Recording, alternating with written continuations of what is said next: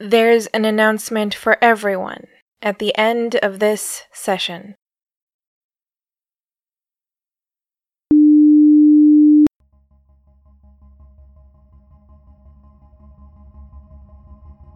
I know that in your line of work, having all the answers can be important. Or at least you need to pretend that you do. That's how you got to this point in your career. But it's all just a game of pretend, isn't it? Not just for you, but for everyone. Everyone in your line of work must present themselves as the manifestations of infinite truth, but stay just shy of outright divinity, lest future research projects not get funded, if the need gets shadowed by their game and their arrogance. But these claims aren't true. They never are, or seldom are, I guess we could say in the name of fairness. Then again, your kind of sociology focuses a lot on the current moment, the present, how things are, not how they were or will be. So maybe that's why it was easy to accept your husband's so-called miraculous recovery all those years ago. The doctors couldn't tell you how he recovered, but despite your love of knowledge, you didn't really need to know how. Priorities and all that, you and the whole family had them. The main one was having him home. And you would, in time. You didn't have to react the way you did to his recovery, to the great deal of work that was going to be involved in it. With his blessing, retroactively bestowed but still guaranteed to come, you could have focused more, or even exclusively, on the children. They needed you more. Everyone knew that. But you knew there wasn't a spare set of hands to help him in the hospital, and that there were even certain times of day when there was no one on staff available and willing to come help him should he need it. And he would need it. He needed you. So you had to find some sense of balance. And that seemed possible. After all, your career had a certain enviable flexibility to it. But that still wasn't enough. You needed more. So you offered up the rest of yourself and your well-being. You poured everything you were, not even everything you could spare, but everything you were, into this family, this makeshift, not even blended at that point family. And maybe the risk in there was obvious. You were running yourself ragged. But to be fair, it would have worked for a couple days, maybe a week. But his recovery was slow, and it needed to be in order to happen properly. I only mean to say that time was not on your side, because you kept giving. You pushed through your own pain and hurt, as your body screamed for you to stop, to rest. You kept going. You were trying to be the superhero circumstances needed. And it wasn't an easy role to take on, but you had never lived your life according to what was easy. And you found that this role fit you well. Since then, you've come to wear it like a second skin, or even a first skin. After all, where would you be without it?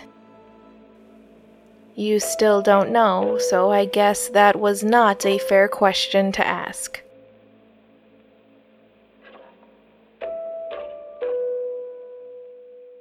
The children saw it all. You tried to hide it from them. Noble of you, but children have eyes far sharper than what you would expect. And those eyes specifically were trained on you, mostly to see you fail. After all, they wanted a reason to hate you. Well, they had reasons, They were just unrelated reasons. And the children were craving something with more substance, something they could tie directly to you to justify the anger they felt and carried with them. They wanted you to give them that, but you didn't. Instead, you gave them light. They watched you empty yourself for them and their father. You didn't have to do that. They were old enough to know that, and that you could have just left, run up and abandoned them like their biological mother did. It was an option available to you. It was your choice. Perhaps a rational one. But no, you chose to suffer.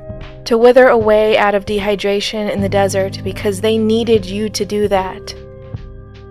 You ignored the cup of water in your hand.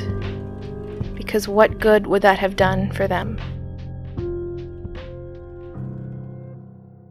Quite honestly, it's hard to understand why that had the effect on them that it did. Maybe it's because they hadn't fallen fully into bitterness yet? They were hurt, but only hurt. Hurt can heal. Bitterness needs to be escaped from. You need to pry yourself out of its clutches, and that is so much harder to do, particularly when it grabs you at such a young age. And personally, I think there was a bit of each of them that still dreamed of having a proper mother to rely on, even after all she put them through. It's a natural desire, after all. By the way, before I forget, congratulations on the grandchild, when she gets here. Yes, it will be before we next speak. Let me remind you that your pregnancies might have been hard, but her biological mother had an easier time with hers, and that's the genetic well your daughter is pulling from. It's the only gift she'll ever get from that woman. You always gave her so much more. Personally, also, I think your name will suit her. It will be the eyes. They might not be similar, but they will match. Trust me. As his recovery reached its second month, your life had taken on a surreal quality to it. That was the exhaustion, coating everything around you. You were so tired, it was like you were living in a haze.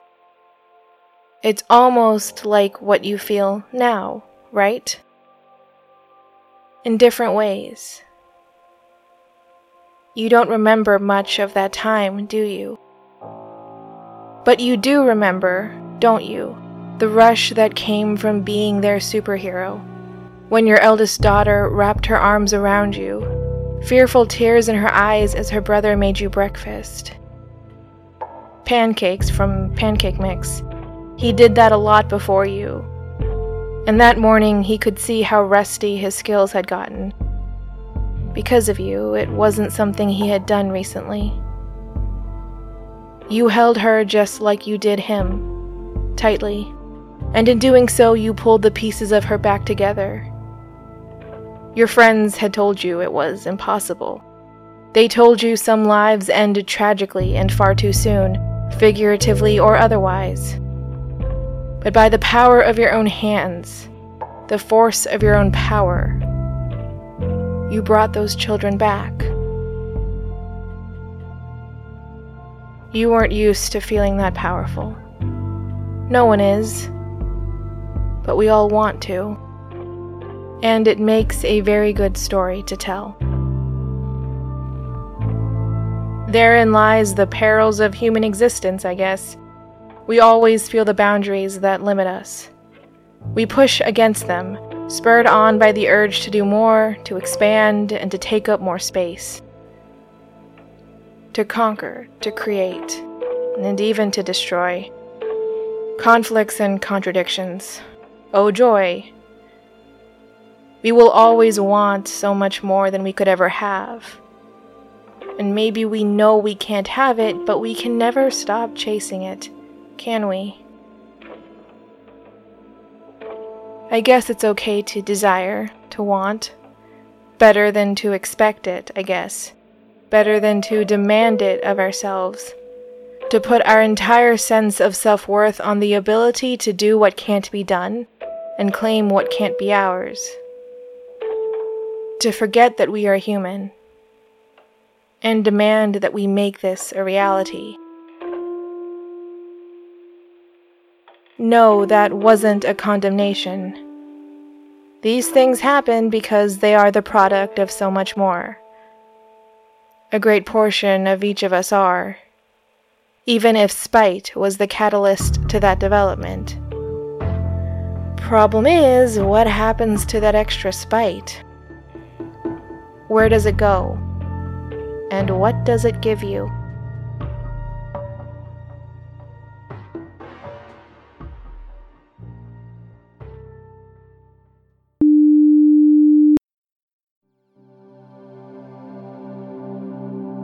And now for that announcement.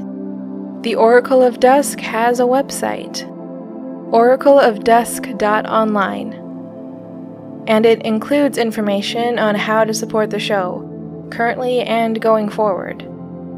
But the most important thing always will be to listen. So, are you listening?